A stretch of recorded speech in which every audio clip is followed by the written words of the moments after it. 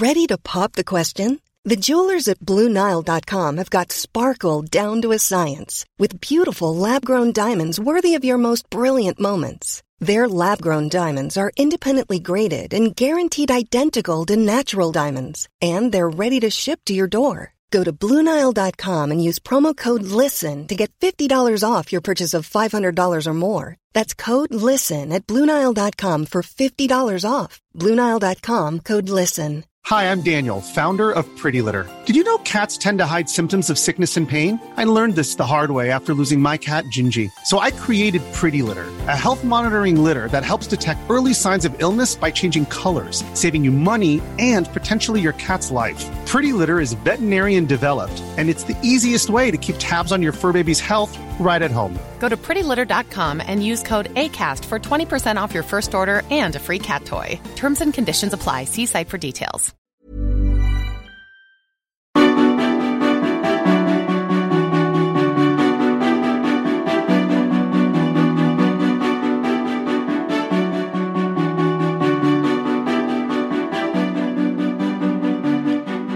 Hello and welcome to Q Commentator. My name's Nick Heath and thank you for joining me for another episode as I speak to another broadcasting voice in sport that is synonymous with so many great moments, particularly, of course, if you are a British athletics and Olympics fan. Thanks again to all of you who are tuning in regularly. Great to have you coming back. Let me know if you're enjoying the series. Please do via @QCommentator on Twitter or @NickHeathSport, or if you are lovely enough to just take the time to leave a review on iTunes. It means an awful lot to me. It also means that other people that are looking through podcast will see all of your glowing reviews, the reasons you're tuning in again and again, and perhaps we can welcome more people to the parish. So that would be really wonderful if you can take the time. On to this week's guest then. We need to crack on, because if you're looking at your clock counter, you're going, this is a long one. The Jarrow Arrow, a decorated sportsman who was not only successful on the track, but he's become a bit of a dab hand on the mic as well. Started at Eurosport and Channel 4, well, as you'll hear, that was a start that was as deep end as off the deep end goes, really. I thought his training had started at the BBC, but you'll hear how all of that came about. Calls himself a child of broadcasting, given the company he was keeping that were clearly voices of a generation, the likes of David Coleman, Jim Rosenthal, etc. Vocabulary that is used for different races, so much detail in this one, and an interesting chat about what sport he was asked to have a crack at after 2012. So listen out for that. It is all here, and it is a longer one than usual. I listened back to it today, and to be honest, I struggled to take anything out of it. So you can call that lazy editing or being entirely self-indulgent, or a combination of both of those things. But either way, it's all here for you. Recorded during June 2020 during lockdown. We were a few hundred miles apart, but thanks to Zencastr and a FaceTime call, well, we were at least able to see each other and speak in decent audio quality. There's so much good stuff here. Without further ado, after a good few months, if not years, in the offing, gives me great pleasure to say Q Commentator Steve Cram. Hi, Nick. Hi, Steve. How are you? I'm very well, thank you. Yes, not bad at all. In the times we're all going through, I'm very fortunate to live in Northumberland, which it's an odd summer. Normally, I'm not here very much. I'm not here very much generally, but I'm getting used to. I've lived here 10 years, and I found out more about the place in the last 3-4 months than in the previous 10 years. But it's good. Good. Well, I'm so grateful for you joining us. Needless to say, you will be known to most people, obviously, for your career as a world record holding distance runner, a world champion, double European champion, Olympic silver medalist, 3-time Commonwealth Games gold medalist, former BBC Sports Personality of the Year winner. But I can say that with full acknowledgement that I know, a lot of these things, having grown up and seen you win some of those titles. But as we well know, sort of time moves on, and to many people, you'll just be the voice of athletics. Yes, that's history. It's ancient history, yes. And the London Marathon on their TVs. So, I mean, does that sort of sit okay with you, or do you feel the need to have, the odd medal in your back pocket just in case? No, it's. I have to tell my kids what I did. It's and my daughter's 30 something. Look, we all go through phases in our lives, don't we? And you kind of, people will know you for different parts of that life. Obviously, people go through different jobs and, they don't always carry what they did 10 years ago into the job they do now. People see you for what they understand and know about you. And that's cool. That's good. Inevitably, but sport has an enduring feature to it, which is usually, as you said, if you've grown up watching it, it's a bit like music, isn't it? I always liken sport to music. You never forget the music that you grew up with, and to be honest, what you were taught about.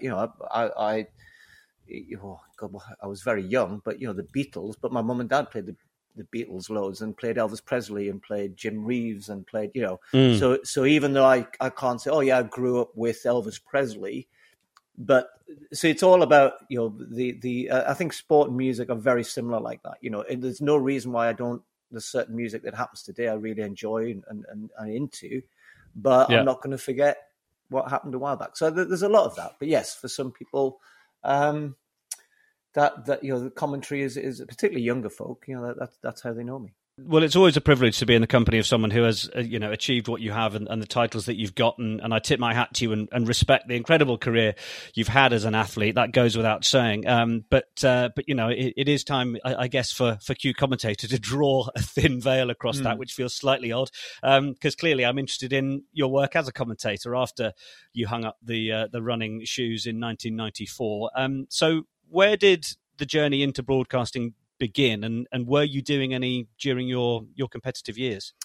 Well, if you have a successful sports career, you hang around the media a lot, and actually I probably did that more than most. Obviously Brendan Foster was a mentor from an athletic point of view from when I was a kid, and Brendan was working for the BBC, and I got to meet and mix a little bit more in his world. Probably a little more than I might have done had I just not had that relationship, and actually that then turned into something a little bit more.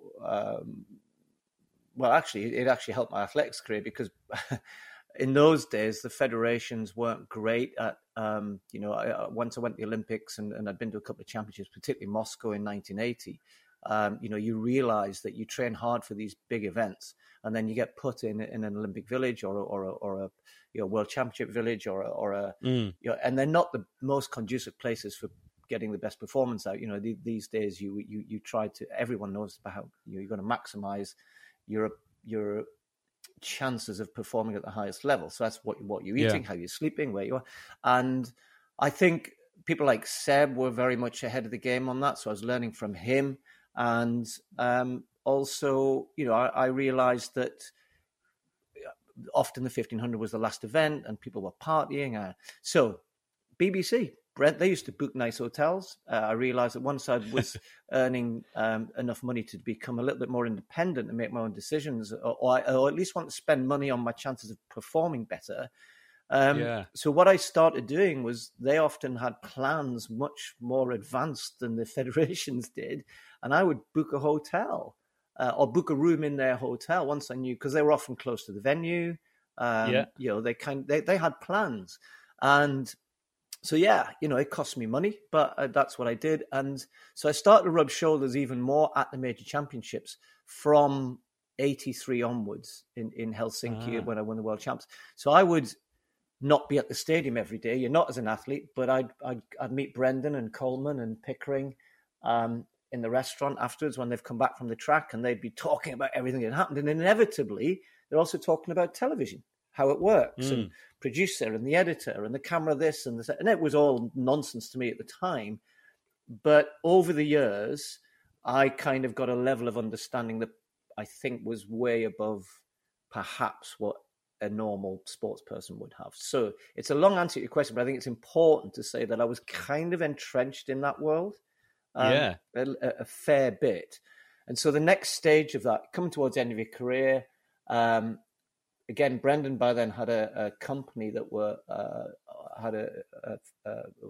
now called Film Nova, and they had a TV production element, and they I'm just checking you're still hearing me because you've gone paused on Sorry, my phone I am. technology. Yes, you are. I'm just trying to stop my WhatsApps from buzzing through my phone. That's but, all right. yes, carry on. Technology getting in the way. I'm just dealing with a cat who keeps walking across here. But yes, so Film Nova gave me the chance to just do a little bit. They managed to film a few things, athletic stuff, and I wasn't going to run in a couple of them, so I ended up doing a bit of punditry, if you like. And so that was my first step. And then, but the key thing was actually more by accident. A guy who had been the head of sport at BBC, a guy called Alan Hart, had become I think he was chairman of Eurosport. Anyway, he was very high up in Eurosport at the time. And Eurosport was a bit new then, 1994, 1995. I was at the aforementioned BBC Sports Personality of the Year. We were having a drink, we were chatting. He's going, "What are you doing?" I sort of said, "I think I've retired, but I'm not sure," because I never actually announced it, but deep down I knew. He said, "What are you thinking of doing?" I said, "No idea." And he, out of the blue, he just said, "Do you fancy doing a bit of commentating?" And I went, "No, I've done a bit of TV and pundit," because that's not what you think, is it? You think I'm happy to go in the studio and talk about athletics, but commentary is a job. That's what. It's a specific skill. Yeah, so you recognise the difference between the punditry side and the commentary side. Yeah, absolutely. And I have to. Steve removes a cat. I remove the cat. Yes. So, and it was almost by accident, and I won't bore you with the details, but it happened at about the same time I'd been talking to somebody else who gave me what turned out to be a great piece of advice, although I didn't appreciate it at the time, which is often the case with things, isn't it? And this person did work in the world of broadcasting. I'm not going to say who it was, but said, "Look, if you ever feel as though, and he said, use the analogy of your running career. Don't think that you need to go in, you don't go diving into the Olympic Games and do well, Yeah. You actually he says your running career was about learning a local level and building up and getting good at that, and then you advance to the next level." And he said, naturally, in your running career as well, you did it for the love of it, and then eventually it became your living. And that bit of advice was ring because Alan said, "We don't pay very well, but it's live sport and you learn a lot." And I also thought, yeah, Eurosport, that there was certainly going to be British viewers, but it wasn't BBC. It wasn't going to be millions of people watching it. So yeah, I jumped in at the deep end. So that was in the December, and I did my first commentary, which was a disaster, by the way. Yeah. So what was that? In May, it was in France. It was in Paris. It was in a small stadium because they were building the new stadium for the World Cup in '98. So it was a very same area, Saint-Denis, North Paris, the Paris sort of Grand Prix athletics. And this was slightly odd. So what year are we talking now? We're talking 95. Yeah. 95, yeah. And I was working, thankfully. One of the reasons I said yes to doing it was I knew I was going to work with Tim Hutchings. Tim was a good mate of mine, good athlete as well, fourth in the Olympics and silver medalist world cross country, or a top level athlete, but had 3 years of working already. And I thought, well, okay, I've got a friend. And for the first event, we prepped. That's the other thing, by the way, in athletics. See, football, if you're a footballer and you move into football commentary, they're playing football, right? Yeah. I'm a 1,500 meter runner. I don't do the pole vault. It's athletics. So I realized I was going to have to do a little bit more homework than perhaps I realized. At what point did you realize this? About 2 days before. Excellent. You kind of go, well, you get the start list, and you kind of, well, I know him and I know him, but who's that? Because in all those events, you've got 11, 12 competitors, and there's going to be 4 or 5 of them who this could be their first Grand Prix meeting. They could be on the way up. You don't know, their best is only 5 meters 54, and they've once competed in the French championships, and now they get so you suddenly have to go, right, who is this? So this is pre-internet, yeah. So you couldn't just Google somebody. So I realized, Tim had given me a few tips about there's a lot of statisticians in our sport. There are publications. So I realized that very early on that this wasn't just about turning up and starting to talk. You have to prep and you have to. That didn't stop it being disastrous though, because Tim's advice was, look, when we go on air, I'll don't worry about all the buttons and things. I'll just, I'll tell you, guys are gonna be talking in your ears. That's the big thing. You don't realize it's live. You just need to make sure that we have ad breaks. They'll count us into an ad break. You must stop talking. But he said, I'll do all of that. Just I'll shut you up before we get you, all of this sort of thing. And I go, okay. So anyway, we're due on at 8:00. We've prepped. It's chucking it down with rain. I mean, I'll never forget this. It was a deluge of rain. And I'm telling this story because it's pertinent to the rest of my career. It's chucking it down with rain. Due on air at 8:00. The French Open was on Eurosport. The program was meant to be the program before us. Roland Garros just up the road. And so there's not much happening in the rain there either. Rain had stopped play. So they're showing some replays on Eurosport. So when you work in broadcasting, you have to be ready for anything. We didn't have a thing, what's called return feed. So we never do on Eurosport. That's money. Always depends who you're working for in broadcasting. So it does, yeah. We had no idea what was going out on air, or we were just waiting for the cue at 8:00. At about 8:15, Tim decides, right, we're ready, we're all prepped, we're all good. I'm going to head off to the loo. I'll not be long. Do you want to bring you a sandwich back, anything? I went, yeah, sure. So off he goes, and I'm sitting there, and I'm looking at this pole vaulter I've never heard of. I'm looking at my prep sheets and trying to work it out. On the track at the time, there was a women's 5,000 happening, which was kind of wasn't in the main program, but it had a few decent athletes in, like one or two, but it was like a lower level race before the main television program was meant to start.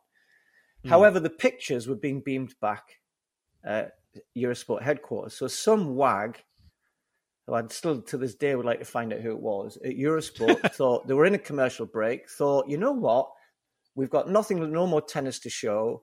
We've done all our replays. We can go early to the athletics. Because look, wonderful. Because look, there's live athletics on the feed. So I literally have a guy 2 rows along who was the German Eurosport commentator run over, says, Steve, put your cans on. So I put these headphones on, and all I heard was, "Hello, Athletics Saint-Denis. We will be live in 10, 9, 8." And I'm looking at my German friend who has to go and commentate in his own position and he ran over. And he pressed a button for me, make my mic go live, ran back to his position. So my first commentary words, and you will think I'm joking, I said, hello, I'm Steve Cram. Tim Hutchings is meant to be here, but he's gone to the bathroom. He won't be long. Seriously. That's spectacular. Now, bear in mind, I had not prepped this 5,000 at all. I didn't even have a proper start list or anything. The only girl I knew in it was a girl called Katrina McKiernan of Ireland, who was in about 5th place. So I spent the next 4 minutes talking about Katrina McKiernan, who actually wasn't even on the camera.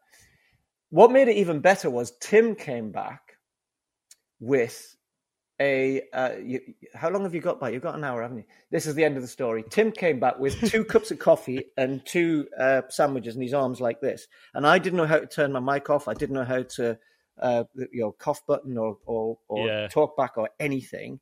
So I wrote on a piece of paper, "We are on air." Okay. And we had those mics that are attached. So it's not a lip mic. It's a headset. And it picks up peripheral sound. And Tim very loudly, and I won't use the F-bomb, but literally said, words to the effect you of, must be effing joking, which went out on air. Brilliant. Yeah. And so that was the start of my commentary. So I figured that would be it. That was my one and only, but I must have done something. Or at least that it couldn't get any worse, perhaps. Well, it actually encapsulated a lot of things. One is be ready for anything. 2, if someone can drop you in the mucky stuff, they will drop you in the mucky stuff. 3, never rely on your co-commentator. Kind of. And by the way, live mics are live mics. So actually, in 5 minutes, there was a lot of hard lessons. Learned. How did Crash Course Day 1 go, Steve? Yeah, not bad, thanks.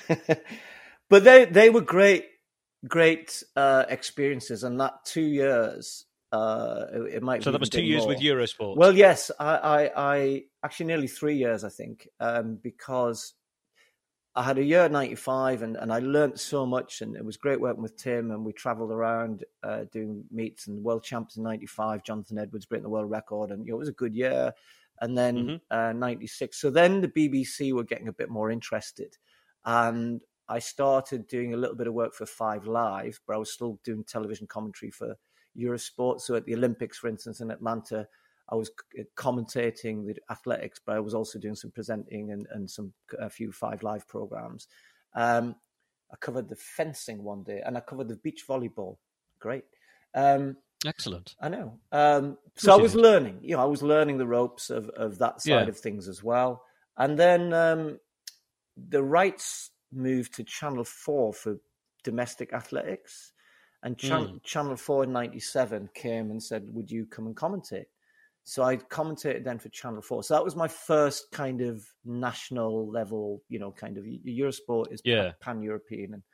And you were lead commentating. I was lead commentating with a guy. There was a production company got the gig to Global, nice guys. Nick Fellows, who you might know. Nick still does a lot of commentary on skiing and all the rest of it. And Nick, it was his company with another guy, and he decided he'd like to commentate, because I thought at first we were going to bring Tim and I over, and in the end it was just me, and I had to commentate with Nick, who had never done athletics. And you know what? To be fair to the Channel 4 lads, or to that production company, and Mike Miller, who later became head of sport at BBC, was the commissioning editor, and we introduced a lot of things in that 2 years, split screens, biogs on screen, what we used to call the flying washing machine, which you've now become used to, like the camera on a rail down the whole straight, lots of things. And I kept bumming into Bren and others at the BBC, and they kept going, no, it's awful, it's horrible, it's and funny enough, 5 years later, all of those things were the norm. But the BBC were watching all the time, and I got into discussions with them, and Coleman and others were just basically kept saying, you're doing a great job, keep the head of sport at the time, Brian Barwick, said, keep doing what you're doing, we'll be coming for you soon, sort of thing. Wow. Yeah, well, that's interesting. It's funny because then the sort of period before you get to the BBC actually was... That's where I learned was where you were doing it, and I think in my head, perhaps incorrectly, I thought you thought it was trained by the BBC, didn't you? Yeah, I did. Yeah, I mean, obviously they've got various people under their wing over the years, whether it's Ian Robertson, Sue Barker, Steve Backley, all these sort of people, Jonathan Edwards, Gary Lineker. The sort of way that these people have gone on to have successful careers. But I think going back to what I was telling you before, though, that they did in a way, because that whole introduction to some of their top people, Martin Hopkins and John Shrewsbury, and these guys were legends of what they did in the production. I knew all those people. I knew the head of sport. I had a manager as well through Bren. I was the only kind of, I shouldn't say this, live sportsman. No, I wasn't. I think Bill. So in our stable was Martin Tyler, Alan Parry, John Motson, Bill Beaumont, Brendan. I'm missing a few. Des Lynam. Okay. You can imagine, pretty nice company to be keeping. Right, exactly. So I almost feel as I'm a child of broadcasting. That my athletics career was athletics, but I was surrounded by people who worked in broadcasting, people in front of the camera, and I knew people behind the camera. Jim Rosenthal as well, who I was just chatting to the other day. Rosie was in the same stable as well. So we were all socially, we met a lot. Yeah, they had a language I didn't necessarily understand, but I learned a lot. So while you say I wasn't trained by the BBC, Eurosport, those 2-3 years or 3-4 years of Eurosport and Channel 4 was being dropped in at the deep end. But I actually had an understanding of that world that was probably greater than had I just stepped off the track and somebody said, "Look, do you want to work in broadcasting?" Yeah, and you said that you'd initially sort of said no. So in a way, you sort of hinted towards it. But what changed, and in perhaps more specifically, why did commentating appeal then, from it having been a no to go on then?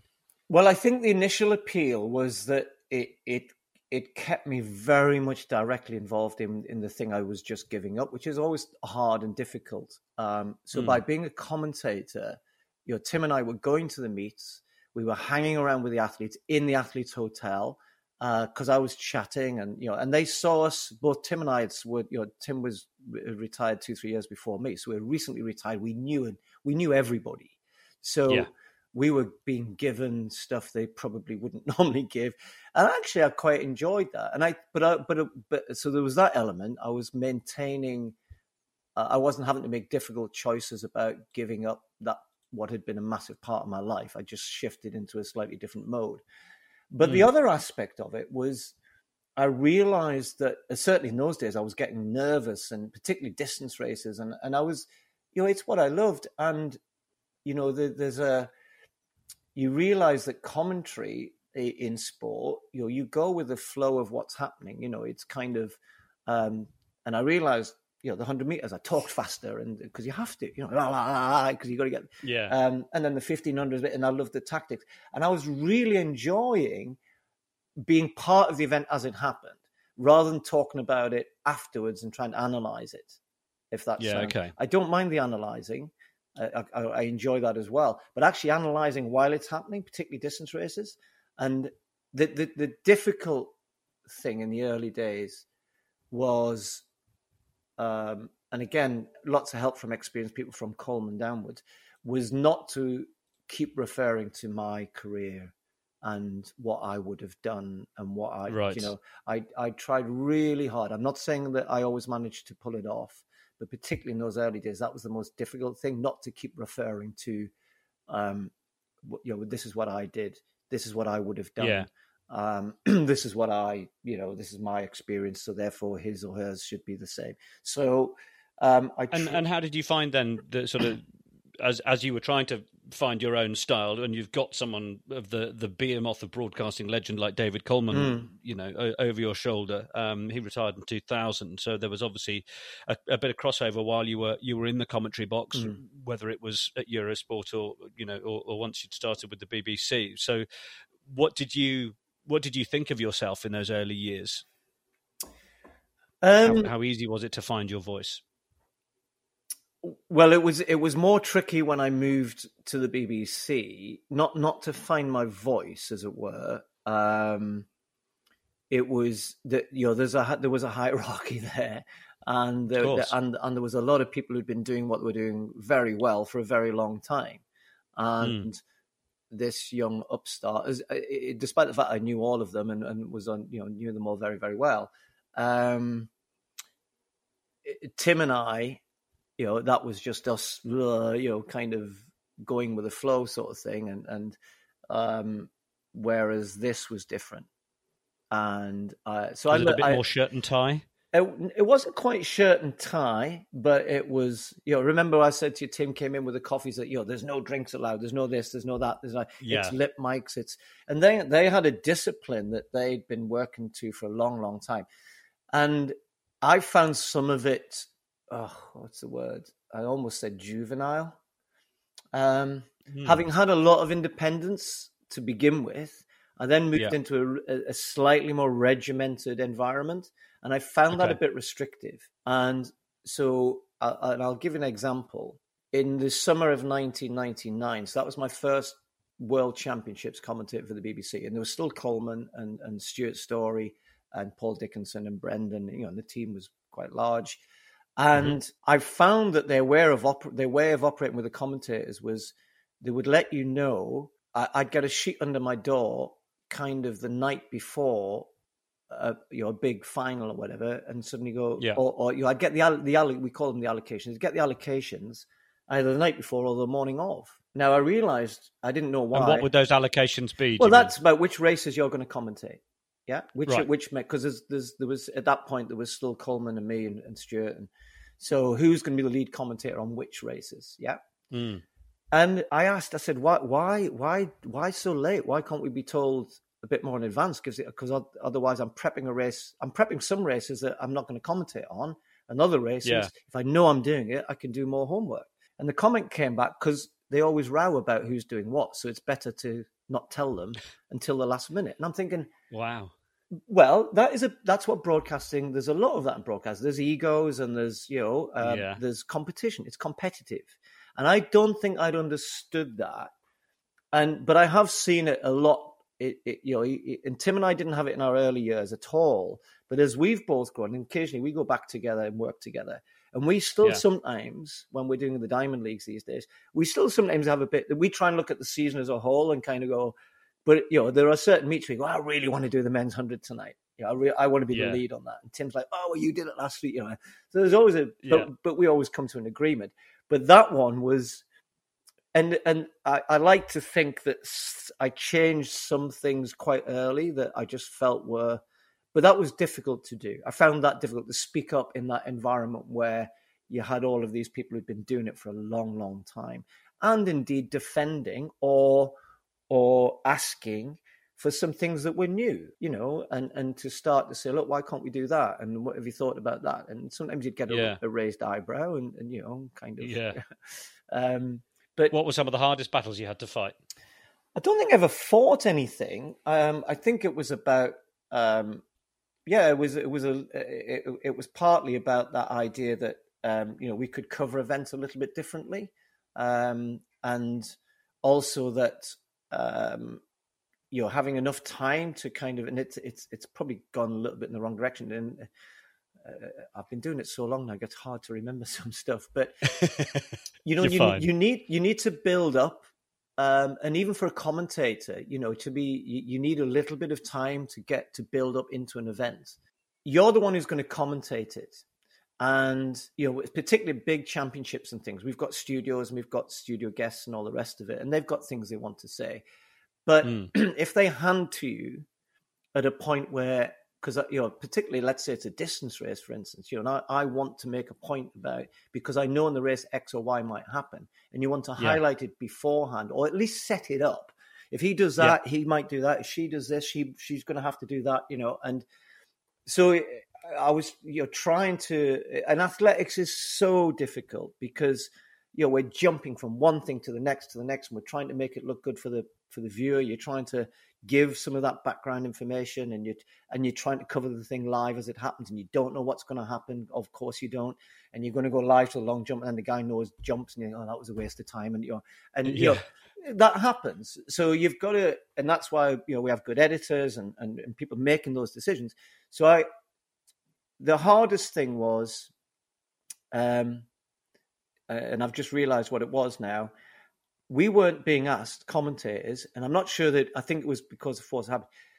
In the Channel 4 thing, I went to the production meetings it was a small team, and I was part of the production team as the lead commentator, and have these discussions and say, we really need to watch, we need that race there is going to be, and we need to, and we'd have those discussions in the week leading up to the event, a couple of, I'd be. And also, you're then able to, as you discussed before, whether it's biogs on screen or different things, you've got a team that know where you might be wanting to go with a particular story. So when I turned up the BBC and I asked when the production meeting was, they just laughed at me, and I literally was told, "What on earth do you want to come to a production meeting for?" Not because they didn't want me to be there, but that the other guys who for years had been there for I don't know how many years had obviously decided, production meetings, I don't need to be at that. Whereas I felt as though I wanted to, and wanted to be more part of that. So that was one of the... That's really interesting. Changes, if you like, that it was about, look, I want to be more involved. I at least want to understand. It goes back to that very first night at Eurosport. If something bad's coming down the tunnel, I prefer to know before, that it's already, that it's coming down the tunnel before it hits me. So, and actually being part of a production meeting, so you at least go into a program knowing this is what we're trying to do, this is where we're going, this is where it's heading, and all the rest of it, rather than just turn up and you go, oh, there's the running order. Oh, I didn't know we were going to do that, sort of thing. So yes, and the world's very different now, and the world of broadcasting is very different. But back then, there were big teams and people had set roles and didn't necessarily cut across each other. And I guess there's got to be that slight sense. I mean, you can tell me, but you've been top of your game in an athletics field. You've won multiple titles. You've done your interviews. You've been top dog, and then although you're going into a new environment and you're going to have to acknowledge that you're not top dog, it must still be difficult if you've got ideas on how to progress things and improve things on your terms that maybe aren't being received terribly well. Possibly, yes. I think it was more because going back to those early experiences, you realise that as a commentator, you're the last bit of a big puzzle that's being pulled together. Kind of a live puzzle, if you like, with all these different component parts, from the cameraman to the sound man to the director, your program editor, your co-commentator. There's a whole bunch of things that each bit of it, if it falls down, the whole thing falls down. So you're all in it together, and I wanted to know more. I wanted to understand a little bit more about why is the guy in my ear saying, "Shut up, we're going to whatever." I want to know why that's happening. I want to know. I want to understand. I mean, it sounds a bit. Is that you as a person in life generally? I think so. I think I'm very happy to ignore all sorts of things I don't need to know. It frustrates the hell out of Alison. She'll go, "Oh, la, la, I don't do social media and that sort of stuff." So Alison will go, "All right," and I go, "Mm-hmm." And she go, "Are you not interested?" I go, "No, actually, because tomorrow it won't be part of my life, or next year, or 5 years from now." But other things I get into in such a way, particularly if it's something I'm going to be, and I want to. We have an events company, and our team gets so frustrated. I will be putting the bins out. I try to do every bit of our event delivery and understand. And yes, sometimes end up my head exploding because but I hope I'm reasonable at delegating. But I do want to know what everybody's job is and what they're doing and how they should be doing that, so that it all comes together. Yeah. Yeah. And I think, well, that makes sense. Yeah. So even on Eurosport, I remember once we were on air at the European Indoor Champs, and I talked about return feed and satellites, and we were using phone lines for commentary. And the guy in the studio, some young person back in Paris, we worked through the Paris studios, and I get beamed down around Europe, kept telling us not to commentate off the live action and to commentate off the picture. And I said no, there's a delay. The commentary anyway. So I'll never forget getting Tim to ring his wife. We had mobile phones, we're all new, while we were live on air. And I was doing some cueing things, saying a certain word, a certain thing was happening, for her to tell us that it was synced. And I then was back on the talk back to Paris, go, "You are wrong. We're going to commentate off the." So it's So you're actually checking the satellite feed, and but that's how should I put it? It helps. I think it does help. I think it does help. Yeah. Well, you know the full system. I'm going to sort of bring you back to a question that I think you were going towards, and then fascinating to get the other bits and pieces. How do you think you sounded when you first started? My voice has changed. So it was. I realised that as I got more excited, I was you inevitably a bit more high pitched. I think. Yeah, I didn't really think about how my voice sounded. I figured that you come out of an objective world where you come first, second, third, and you know where you are, right? There's the result, and I need to get better and whatever. And one of my early experiences, again, and this was more to BBC. I was getting more and doing more, so more people were hearing me. I was on the BBC. And thankfully, we didn't have social media, so I wasn't reading if anyone was going, "Oh, he's crap him," or whatever. So I was waiting for that, right. And I'd had lots of good tips from Coleman and others, but I realized at the end of every program, they were coming, "Hey, brilliant, well done, mate. It was all good. Yeah, well done. It was brilliant. Oh, you're great. Whatever." Yeah. And I'd had one program, and it was in Manchester again. It's funny how you remember these things. And we're standing at the scanners, and you were great, you're great. And I knew I hadn't been. I thought I hadn't been. Yeah. And I stopped this individual and I said, "Look, that's all very nice of you, but I respect you. You've been doing this for a long, long, long time. And if I'm going to get better at this, I need you to stop telling me every time I come off air, you're brilliant." And he said, oh, well, we like to keep everyone's confidence high. I goes, I understand that, but I've come from a world where, we get better by learning from what we're not doing right. And I said, I am not going to collapse my ego. I have a level of confidence that I'm not, and it is true, mind you, broadcasting, if you lose your confidence, it can be tricky, but it's also his. We've heard it from lots of our guests on the series, and I'm sat in front of my laptop here, and as you started speaking, then I double clicked on the word feedback right in front of me because I knew exactly where you were going with it, and also it becomes ever more relevant, I think, to ex-athletes because they've come from an environment where, as you say, you're being given feedback, you're being told where to improve. You know that you're not the finished article because if you were, the world would end, and so you're constantly able to pick things up or be reminded or told things that you could improve on. And coming from an athletics background, you were clearly used to that. And so actually none of that, having realized that this is a path that you're going up, unsurprisingly is something that you wanted to get more of. Yeah. And I think, there's only so much, but what you realize as well is that in athletics or in an objective world, if you do come first, there's no argument. That's it. You can't. Oh, I thought you were second. No, you were first. The trouble is, you can do something very well, and then somebody's still not going to like it. People watch the news. I mean, I've done it myself. You sit and watch the news. You go, look at that bloody tie he's wearing tonight. And he's talking about some terrorist thing. And that's how we absorb the media in different ways, and we all. So you asked about a voice. You will like somebody's voice much better than you like somebody else's. I think what I had to learn was, particularly at championships, we do a lot of hours, morning sessions, evening sessions, sometimes 4 or 5. We sometimes can be commentating for 10 hours a day at a major championships. Not constantly commentating, but you're in a stadium. You're in and out. You're in a stadium with 60, 70, 80, 90,000 people. It's loud. You're fighting the PA, the atmosphere. So you have to, in the same way that I've never done any voice training, but I've had to learn to coax my voice through 10 days of an Olympic athletics program or whatever it might be.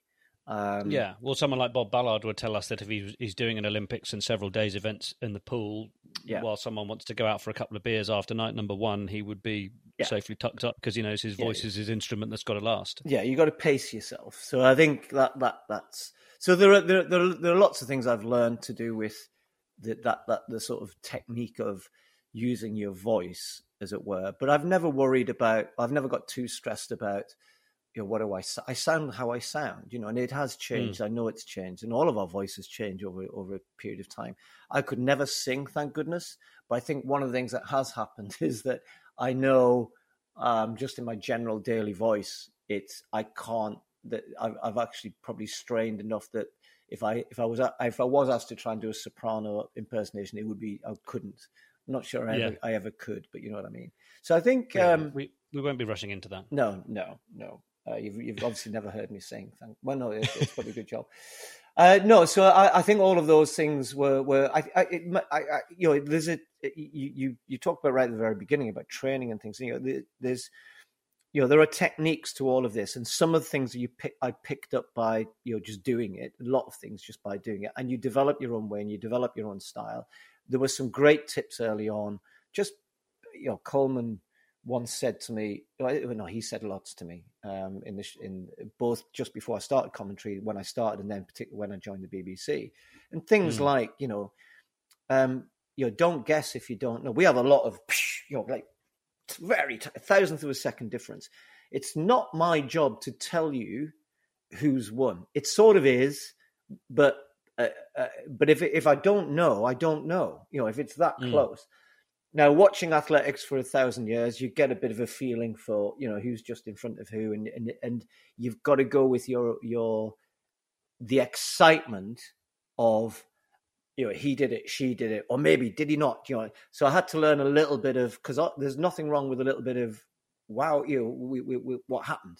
Kind of what is the result? Because there's nothing wrong with that either. Because I used to think, oh, my job is to go, he won, she was second, and it's not actually.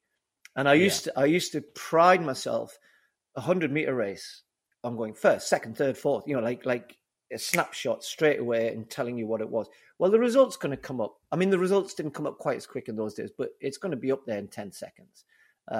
Anyway, so I worry less about that these days than I used to. I'm more interested in the reaction to what's happened and following that through rather than necessarily being. I mean, obviously, if someone's close to a world record, you quickly look at the time and all the rest of it. But so it's actually more about that than I think in the early days. I was who's first, who's second, who's third, sort of thing. Yeah, that is important. It's incredibly important, but you shouldn't let that detract from. So I would stress about. Oh, I don't know. I think it's him. I think it's him. I mean, there was a very good example. I got to the point. I had some really close finishes early on in my career. But one of them a little bit later was Kelly Holmes when she won the Olympics by literally 2,000th of a second. And that was when I kind of lost my little bit of, because Kelly didn't know. And by then I did know. I sort of called it as she crossed the line anyway that she'd won. Yeah. And then it comes up on your computer, on your CIS, before it comes up on the screen in the stadium.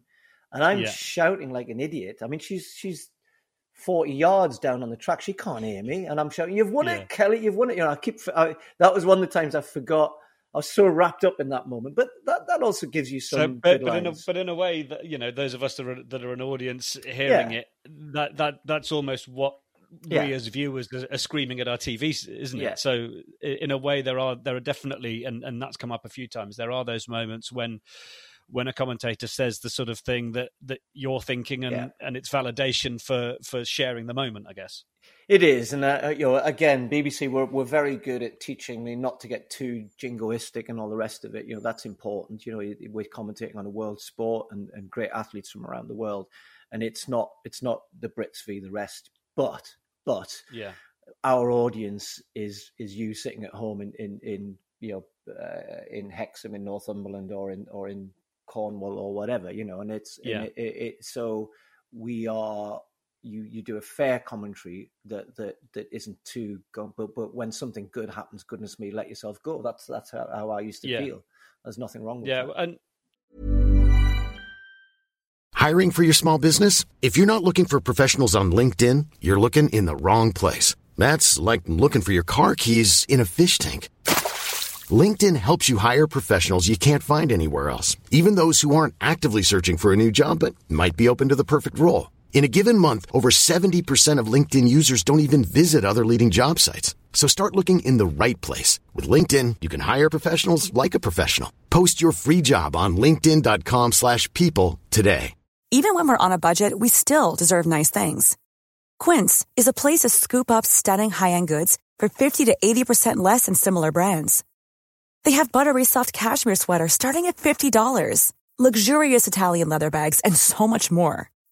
Plus, Quince only works with factories that use safe, ethical, and responsible manufacturing. Get the high-end goods you'll love without the high price tag with Quince.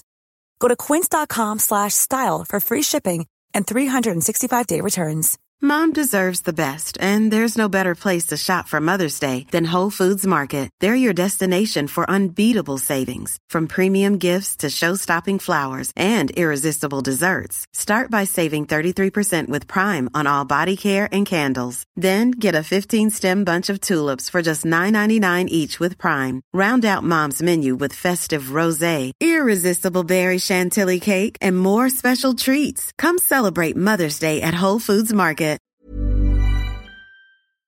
And talking then of the sort of discipline of it, I mean, certainly the track events more so than the field bits, but speaking to John Hunt, obviously on the racing, and he does bits of swimming as well, and Mike Costello, there's what I call this linear element to it. There's a start and an end point, and these things will vary in length. Obviously, doing 100 meters with Usain Bolt is going to be very different to calling a 10,000 meter race, and also one that the cameras are going to come to and from in that sense. So just tell me a bit about how you kind of approach those, knowing that you've got to get the tone right, there's either a long way to go, or you're only really going to be saying 2 sentences or 3 sentences over the course of about 9 seconds.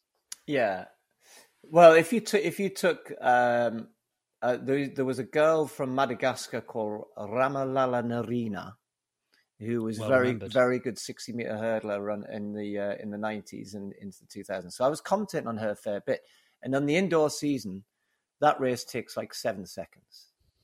Yeah, I can see where this is going. And she would often, and if you say Ramalala Narina once, that's half your commentary gone, right? Coleman used to refer to her as the little Madagascan for a long time, but yes, you know, that was another thing I learned from Coleman. You know, if you couldn't remember the name or you weren't sure, just there's nothing wrong with their nationality. You know, like, okay, yeah. So yes, you know, you've got to be. So what do you do in 100 meters? So there's a again, this was a tip from Coleman. At the start. Yeah. So what are you looking for? What are you looking for at the start? You know, how do you get your brain? So it's a bit like the athlete. You know, it's on your marks, set. So I like to shut up and be poised, if you like, and almost actually just to take you a bit of a step before that. There'll be a moment sometimes when you're being handed to for that crown jewel moment, that event, yes. and so actually it's from the athletes being presented to the crowd and that sort of thing. So actually, would you? In the same way that I would on a rugby match, I'd have a couple of lines written in just to sort of ease me into that moment. I saw something that I think you'd said a number of years ago where you said, you know, don't write anything. You know, I might look at the stats, but don't write too much. And I know that a lot of us in other sports like that being the settler and a couple of sentences to set the scene and where we're at and what's about to happen, and then away we go. Is that something that you will do for an event like that? I like to some extent, yeah. So we normally get 8 seconds of intro on each athlete on a lane by lane, if we're doing lane by lanes. Right. It used to be 10, sort of 8 now. You can't say a lot in 8 seconds. So yes, I mean, I've got a stat sheet for each race, you know, if I need it. And because you've already prepped it, I've probably got a line or two in my head. I don't think I ever really write a line on each person, because you can either... So if it's someone who's not that well known, for instance, they're in lane 1, that's when you can kind of go, French champion, you know, he ran a personal best in semi-finals to make it into the final, you know, his first ever World Championship final. I don't sort of need to have that written down, but you get into the middle lanes and you're going to go, well, there he is, Usain Bolt, you know, he looks relaxed. That to me is more about what am I seeing in front of me. Even in those, but you're right, it is me. So what that does is it gives me the geography of the race, the 8 lanes, who's in 1, who's in 2, who's in 3, who's in 4, who's in 5, who's in 6. He's wearing this, he's wearing that. You know, when championships are great because all wearing the national colours. Diamond League, it's as much for you as it is the audience. It's as much for us. Diamond League, sometimes a bit more tricky. So, but it's just making sure, particularly things like hurdles, like who's in lane 4 and who's in lane 5, who's in lane 6. Right. And Coleman's tip was, so then you get this pause. And this is all about camera angles as well. We've usually had a few close-ups going into the blocks, whatever. And then just before the race, they'll come out to a wide shot. And that's often, well, I'll just go, right, the men's 100-meter final. Yeah. Pause. So the gun goes, and Coleman used to always go, don't forget, Crammy, there's always someone gets a good start or a bad start. I went, right. He goes, so pick who that is. I said, what do you mean? He goes, well, so this was a trick of, it's not a trick. I don't use it all the time, but it can be good. So let's say in lane 3, Jimmy Vico of France is in lane 3. All right. And when I know that a lot of the time Jimmy gets a good start, right? You might have Colin Jackson, and you know that 9 times out of 10, Colin gets a good start.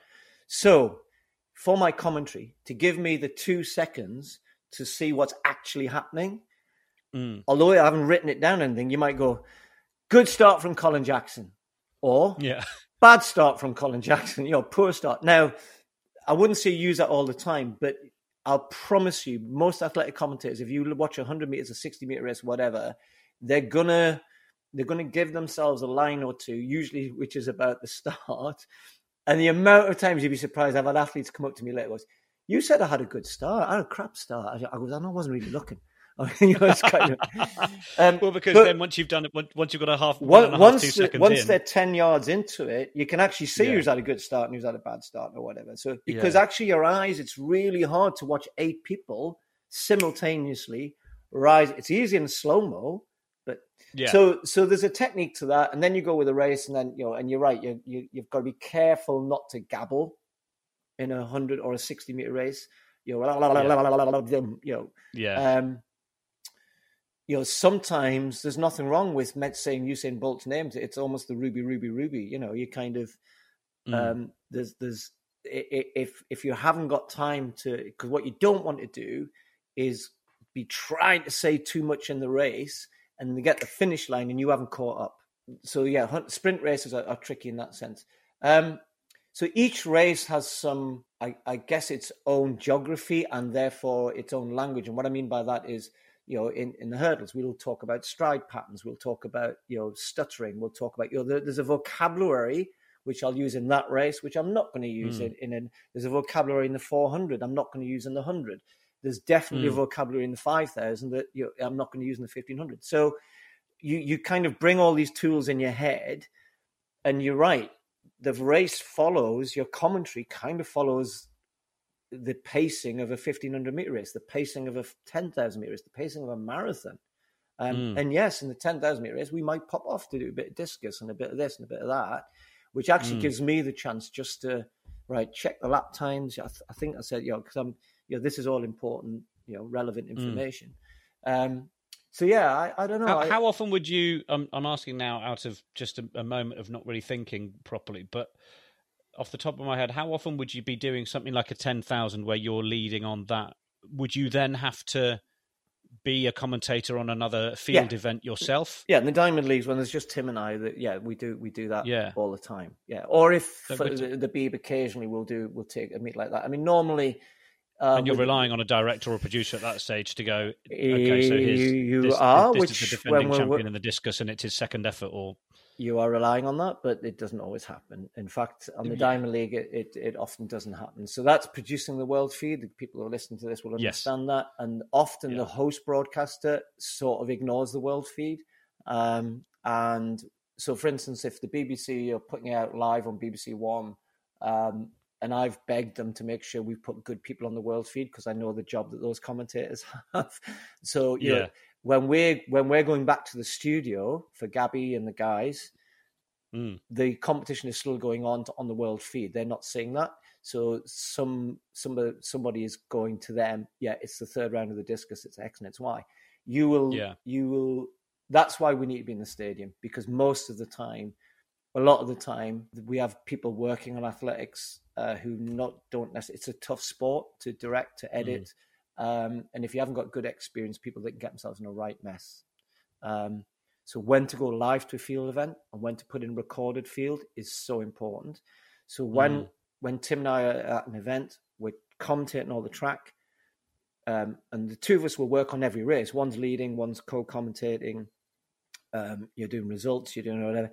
You're also watching the discus happening there because you heard a bit of a roar just before that 100-meter went. What the hell was that about? And the long jump on the back straight, and then the pole vaults up at the top bend. You've got to be across all of that. You've got your CIS.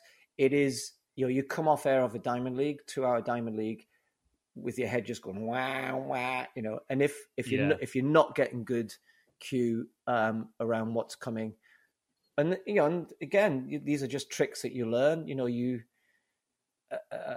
Christian Taylor pops up on my screen, and I haven't heard anything, and I go, it's obviously Christian Taylor. It's a triple jump. I look down. There's no Christian Taylor down there, so that tells me straight away it's off. This is a replay. It's off tape. And then look, I haven't seen Christian for half an hour.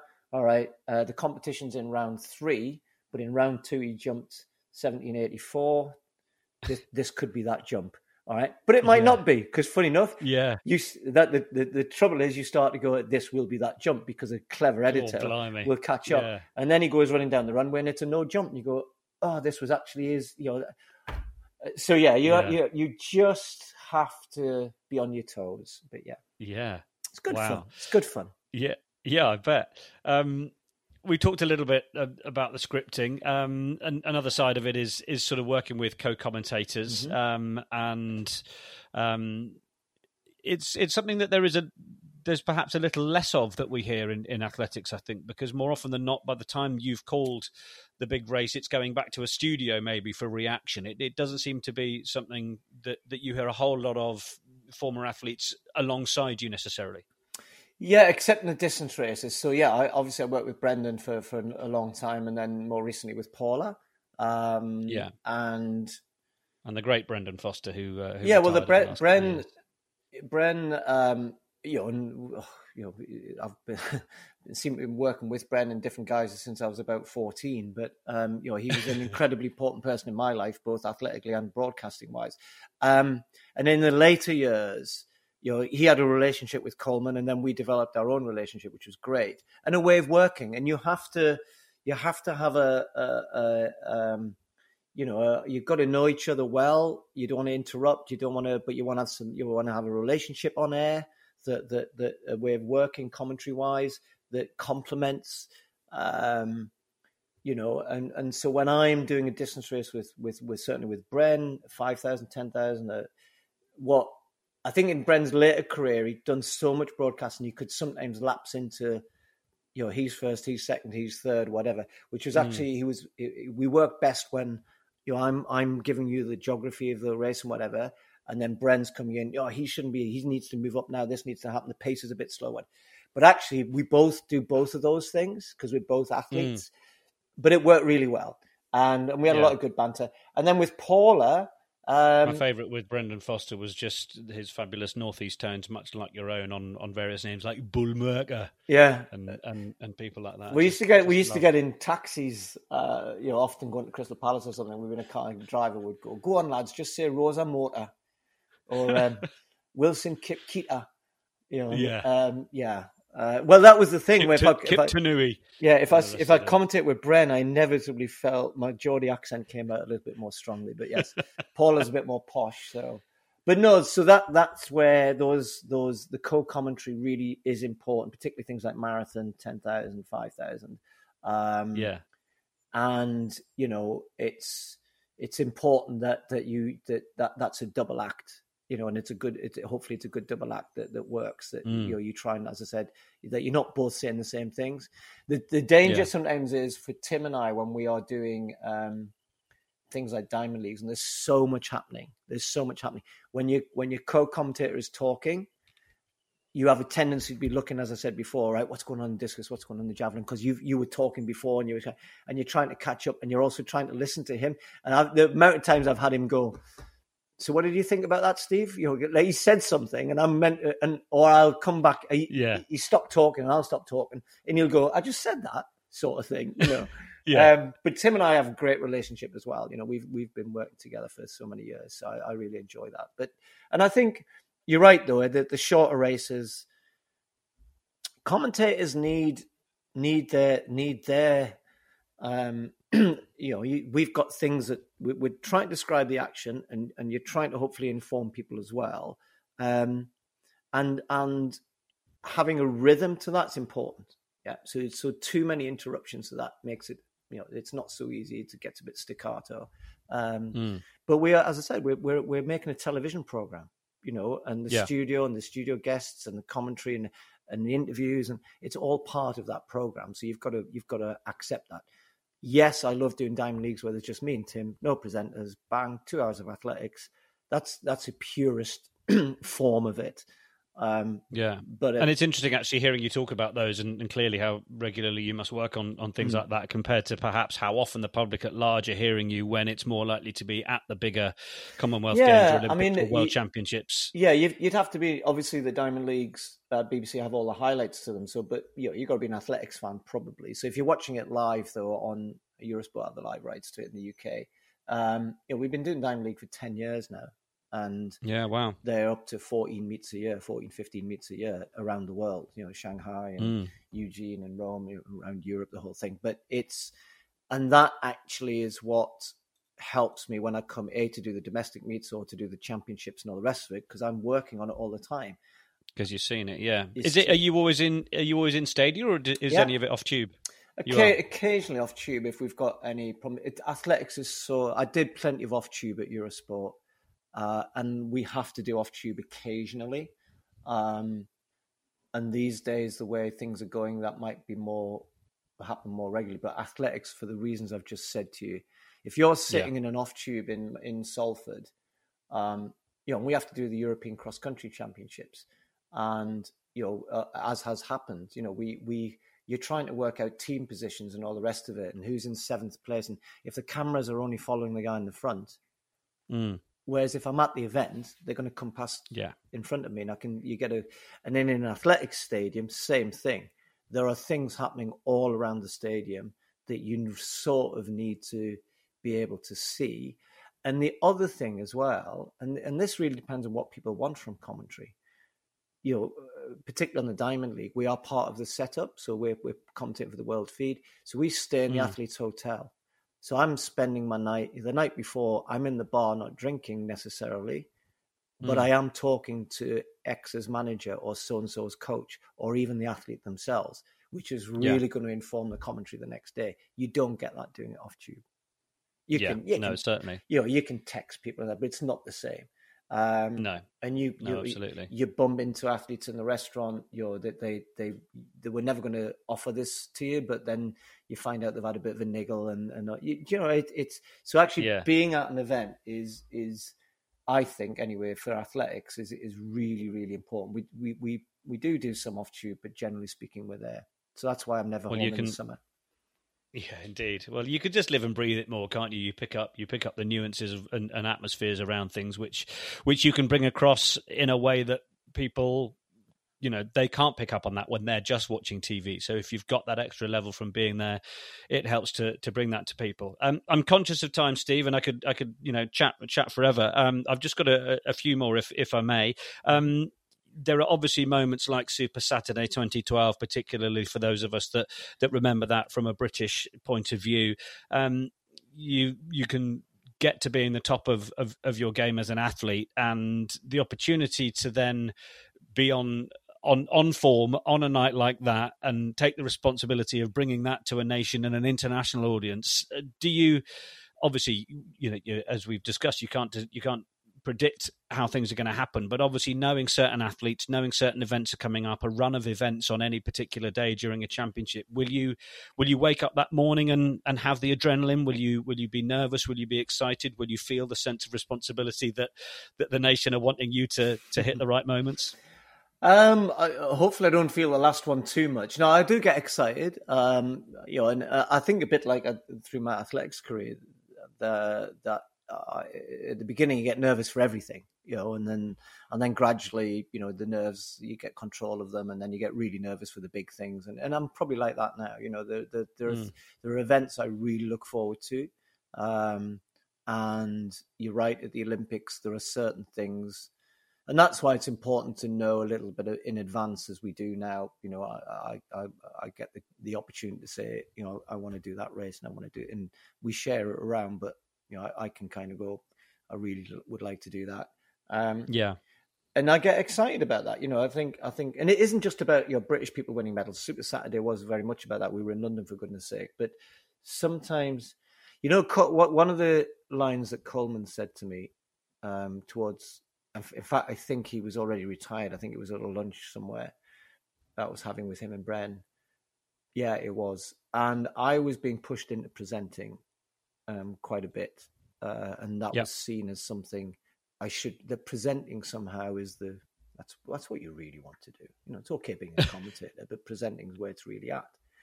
And you can keep me behind a microphone, but carry on. And and I was doing a fair bit, and I was enjoying aspects of it. And come back to what you were saying, I was getting nervous for the wrong reasons. That then is about and I realized it was very different. I was talking to Coleman about it, and I said, they were wanting me, and Roger Black had just left, and we'd experimented with me presenting the program, opening the program on air. Here we are at Gateshead Stadium. Here's my guest. Set it all up, jump, and then I ran into the commentary box and did 2-3 races, and then came back down and did a bit more presenting. And at the end of it, I thought, I'm doing both jobs crap here. You know, Right, I'm doing both, and I'm nervous for the wrong reasons and everything.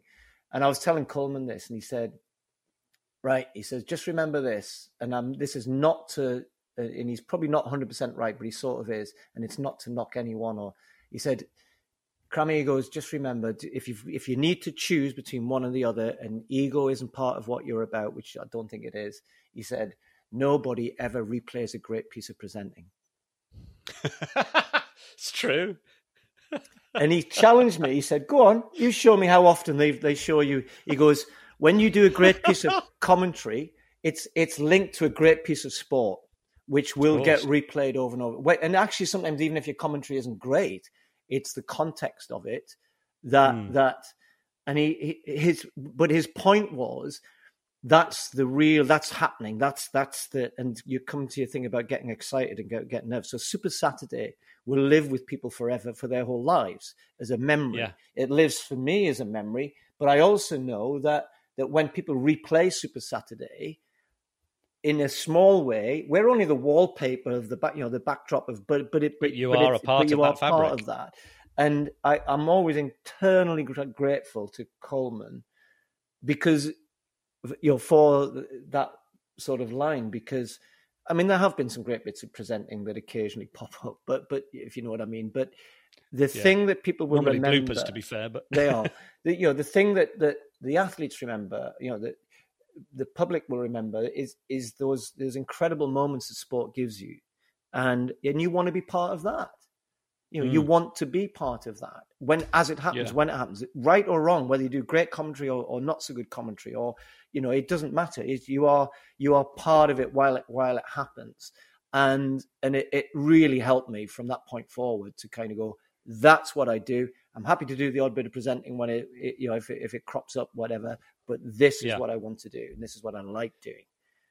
Yeah, and talking of if things don't quite go as one planned, how do you cope with that? Do you still have moments now where you will put the mic down and think that wasn't the greatest, today, or I'm not happy with that? And if you make a mistake during a particular commentary, how do you deal with it? How does it make you feel? Can you move past it? Forget it. I think having had a career as a sports person, you learn how to deal with you have to always move on. You learn. If you can.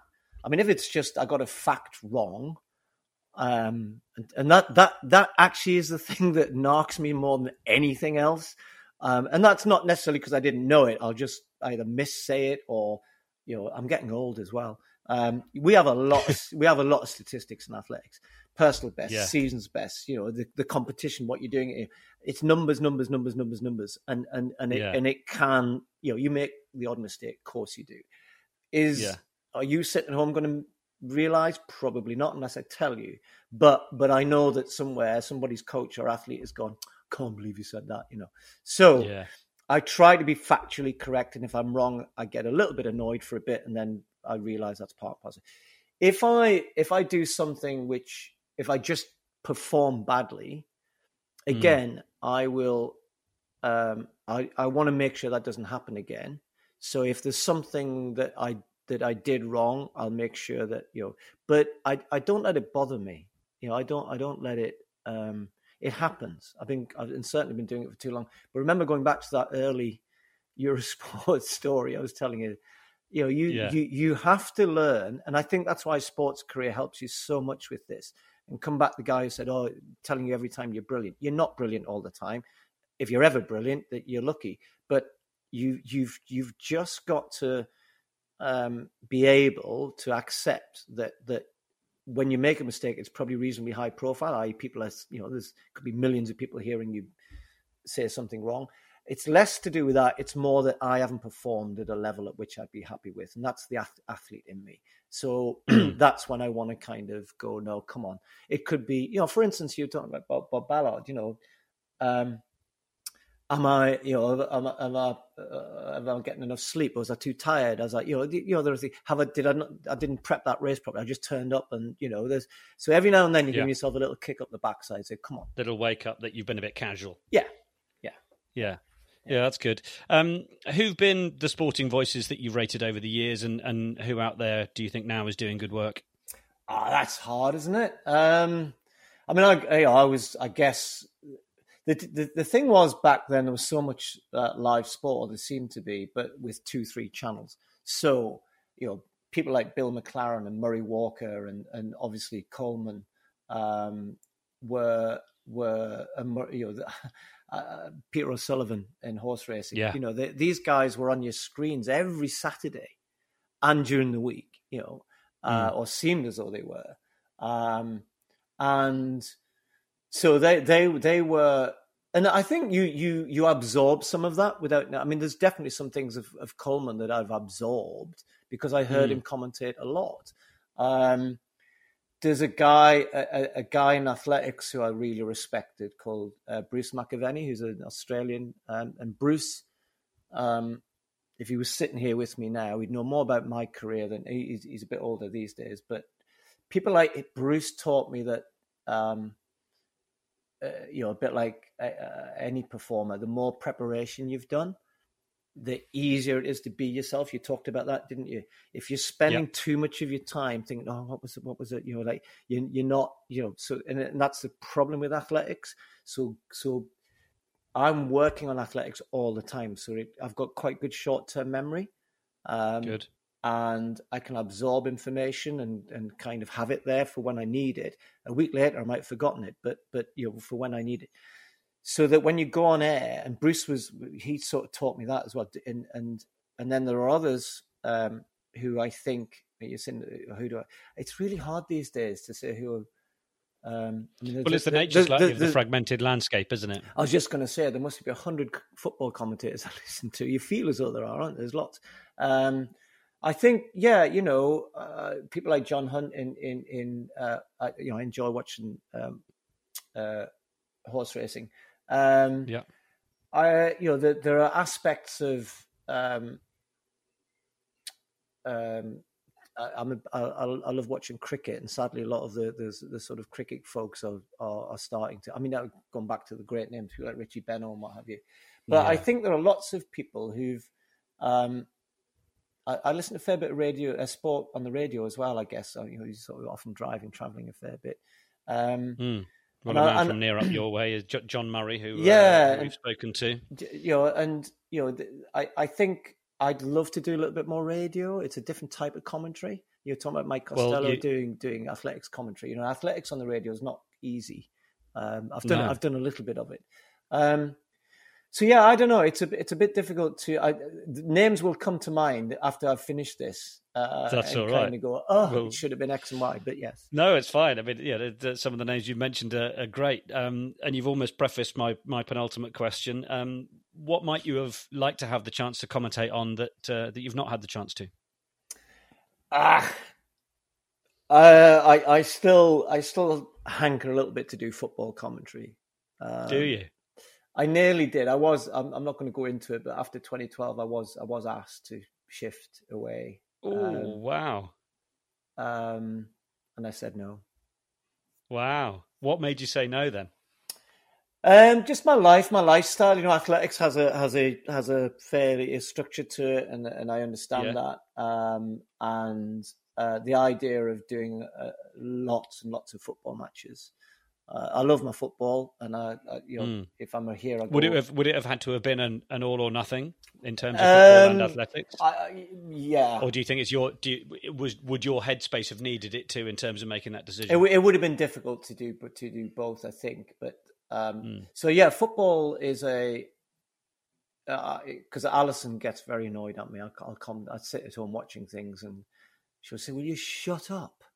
Because I find myself kind of, almost commentating things. I would have loved. I mean, the only other sport I do a lot of commentary on is curling, of course, which is so different.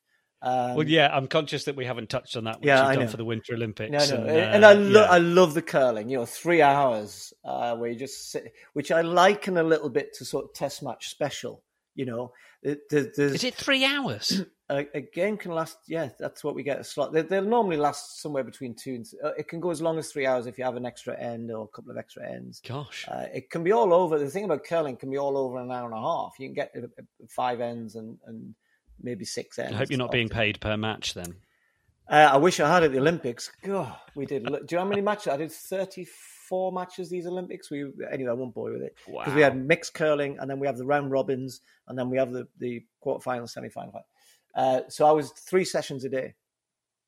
Morning match. Just to touch on this, while we're talking about it then, how quickly does it allow you to... Because I'm guessing at some point someone said, do you fancy having a go at? Yes, that's what happened. and then you go, sure. And I mean, maybe it hasn't even happened and you're just, able to apply your skills to it. But how long does it take to sort of dedicate the homework and commentary ability in one sense to it then actually becoming something that you feel and like and enjoy? Yeah, I mean, I didn't pick an easy one. And that may not have happened, I appreciate. No, I know. So let's say I turned up to do a football match tomorrow without any prep. I'd know I'd have the language, I'd have the vocabulary, I'd know what was going on. I've watched enough football over it. So I wouldn't feel, when I first started with curling, I was so, the only reason I said yes was because I'd been presenting from the curling we did a little bit 2002 and at the 2006, because we had a chance for a medal, it was one of our afternoon presenting position came from the curling and I was the presenter. Of course, the rest of the day, when I wasn't actually on screen and we were off skiing or whatever, I'm watching the curling and I'm sitting with Dougie Donnelly and Kirsty Hay and so I was listening and watching and so I had a little bit of, and then in 2010, about 2 months before the Olympics, I got that call that said, we're going to be presenting from the curling as well again, great, but we need a new commentator because Dougie Donnelly was going. And I went, no. So I went, well, who's that going to be? And they said, well, we thought you could do both. I said, what? Anyway, so I did 2 things. I said, right, can I have Rona? Rona Martin was the gold medalist in 2002, and I'd got to meet Rona. I said, I need a co-commentator who, knows her stuff. So what do you do then? You have to be really careful. So going back, I borrowed a little bit from myself. Remember I said I don't know anything about the pole vault. I know more than you, probably. Yeah. And I know a lot more now than I used to. But actually, so what you do is you learn to kind of go, what do I need to know that I can at least broadcast something here? And I'm not going to try and be clever. Curling is like chess they're thinking 4-5 shots ahead. Yeah. There are nuances on the ice. There's so much technical stuff which we don't see. People think brushing's funny, No, there's so much there, and terminology. Each shot has a word, and you've got to watch for the out turn. You got to watch for the in turn. They're timing to 1,000th of a second the speed that until you get into this. But again, that's what fascinated me. That I found it. It's a great television sport. It's why people tune into it. The Winter Olympics. It's a square. It's like I remember that 2006 one. It's like snooker. It's all so and it's in its basic form. It looks straightforward to understand, isn't it? Get as close as you can. Who's got the ones closest? But the intricacies. So I had to learn with commentary on that, not to. And I'm much more confident. And the hallelujah moment. The last games in when we're in South Korea, and Jackie Lockhart's my commentator now, and again, good double act. And Jackie and I have worked last 2 Olympics, and she's brilliant. And I contradicted her on a shot that I was like, what are they going to do here? And she said, well, I think they're going to play an out turn, come through here. And I went, why wouldn't they do X and X and X? And she looked at me, and she went... As if to say, oi. And she went, yeah. And guess what? They played the shot which I suggested. And I was like, yes, I've arrived, I've got it. After 3 Olympics of commentating. I feel it's more having the confidence to say it on air. Good on you. But yes, I think, look, all commentary. Could I commentate my cats having a fight outside? Yes. Could I commentate a sport I don't know anything about? Yes, if it involved, here's the names of the people taking part, here's what it is, he won, she came second, whatever it was. Could I give you that in-depth? But no. And this was going back to the Eurosport days, and we'll get to the end of this, but it's often good to go back to the beginning. I was warned to not hang around in the commentators often too long. So if we were doing it off tube, there was a big office at TF1 in which was Eurosport's European headquarters, French television, and you'd be sitting in there prepping your athletics. You're going on air at 5:00. You've got there, you're doing all this stuff, and you're waiting to go in a booth. And at 3:30, somebody comes running in the office, right, and goes, "Any English commentators? Any English commentators?" And I used to put my hand up, and he'd go, "Right, tractor pulling. The guy hasn't turned up. Can you come in and do the tractor pulling?" Or something like that. Yeah. And it happened to me once, and I never ever did it again. So, because yes, you can commentate it, but you're just going to end up. And to give you an example, I remember once one poor lad who did step in at Eurosport because they lost the line to us at the live event. We could hear, and we could still hear them back in Paris. And he got pulled in and we sent our notes on a fax. Okay. And of course, number 473 in the 1500 meters, it was James Kipketer or something, pacemaker. Yeah. And he spent a good 45 seconds talking about the fact this Kenyan runner was fitted with a pacemaker in his heart, and wasn't great. It was, well, if you've never Brilliant. I know.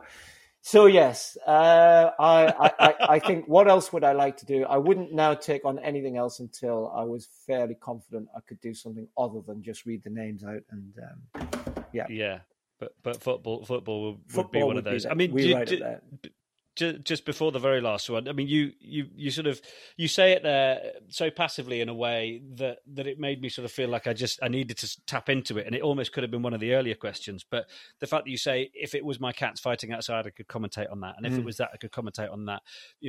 Your life was as a middle distance runner and that side of it, and then you needed a career afterwards. Like there's something within you that is very comfortable commentating. Where does that come from, do you think?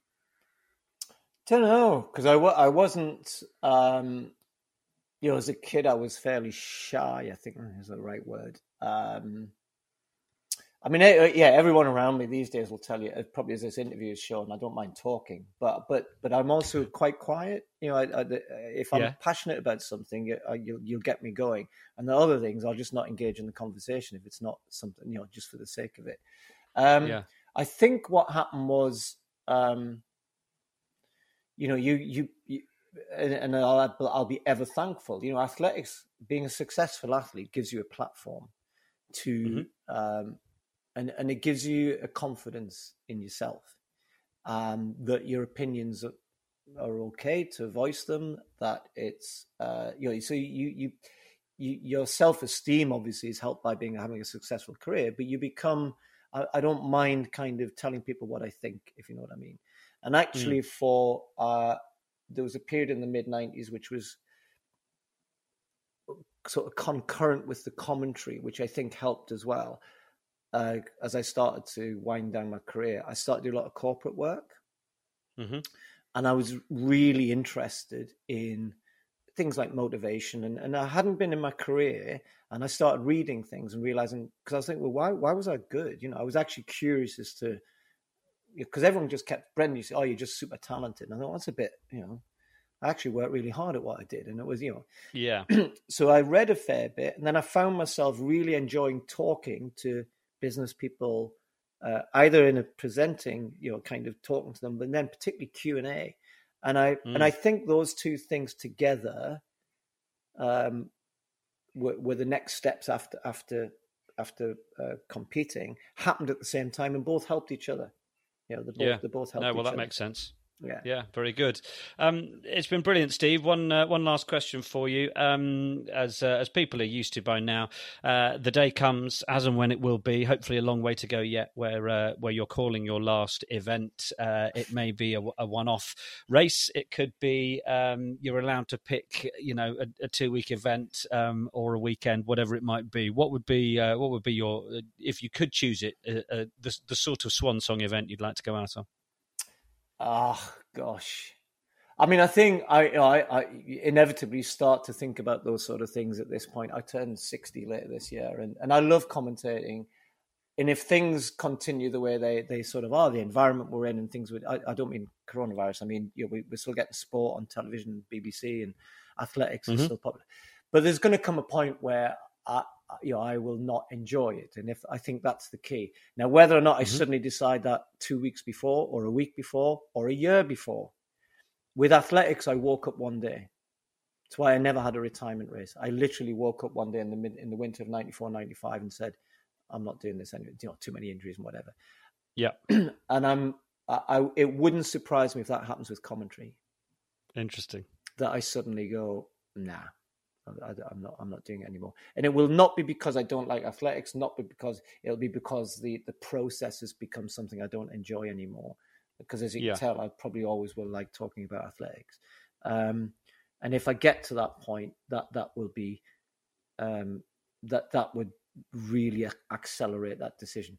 So, but yes, probably more likely is that I think it'd probably be 2 stages, and I have to hesitate to say this. So, for instance, I have no idea where the BBC and its future is going. It may well be that we don't have the rights to the Olympics after 2024, for instance. Sorry, this is a fantasy question anyway, Steve. It's a fantasy question.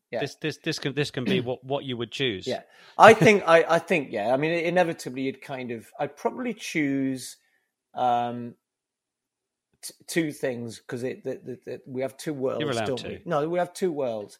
So a summer where I finished at the Olympic Games, and 3 weeks later I was at the Great North Run, and that was my last piece of commentary. Nice. So it's got that local element to it as well. Yeah. Very, very good. Well, I think, at one stage earlier in our conversation, you said you'd still like to go and find whoever it was at Eurosport that decided halfway through that ad break to cross to you early. It sounded almost like, they might be in for a beating or a telling off. But I think probably for all of the rest of our benefit, you should be buying them a beer because maybe. Whatever they taught you via those several lessons you got in 5 minutes of early broadcasting was enough to intrigue you to get it right, and also, as you said, to work pretty hard at doing it. It is brilliant that you are as synonymous with as more sporting events beyond the ones that you earn medals for through your commentary. You're almost going to rival Miles Harrison for our longest Q commentator ever, which has been an absolute joy. I'm so pleased we were able to make the time. Steve Cram, continue doing what you do, and thank you very much indeed. Thanks, Nick. Cheers. I'm only hoping that, like me listening back to that earlier, that time has absolutely flown by for you listening as well. I think my favourite bit of that was the lovely line Steve tells us about David Coleman talking about no one ever replaying great bits of presenting. How wonderful. My deepest thanks to Steve Cram and to Alison Kirbishley as well for helping me line that up. Lovely people, and another memorable episode, I'm sure you'll agree. I hope you did enjoy it. Please do leave that review on iTunes if you can. It does mean an awful lot to me. And if you're on Twitter, well, do share your highlights and what resonated with you at Q Commentator or at Nick Heath Sport. I'll be back with the next episode very soon. But for now, take care. Thanks for listening, and bye for now.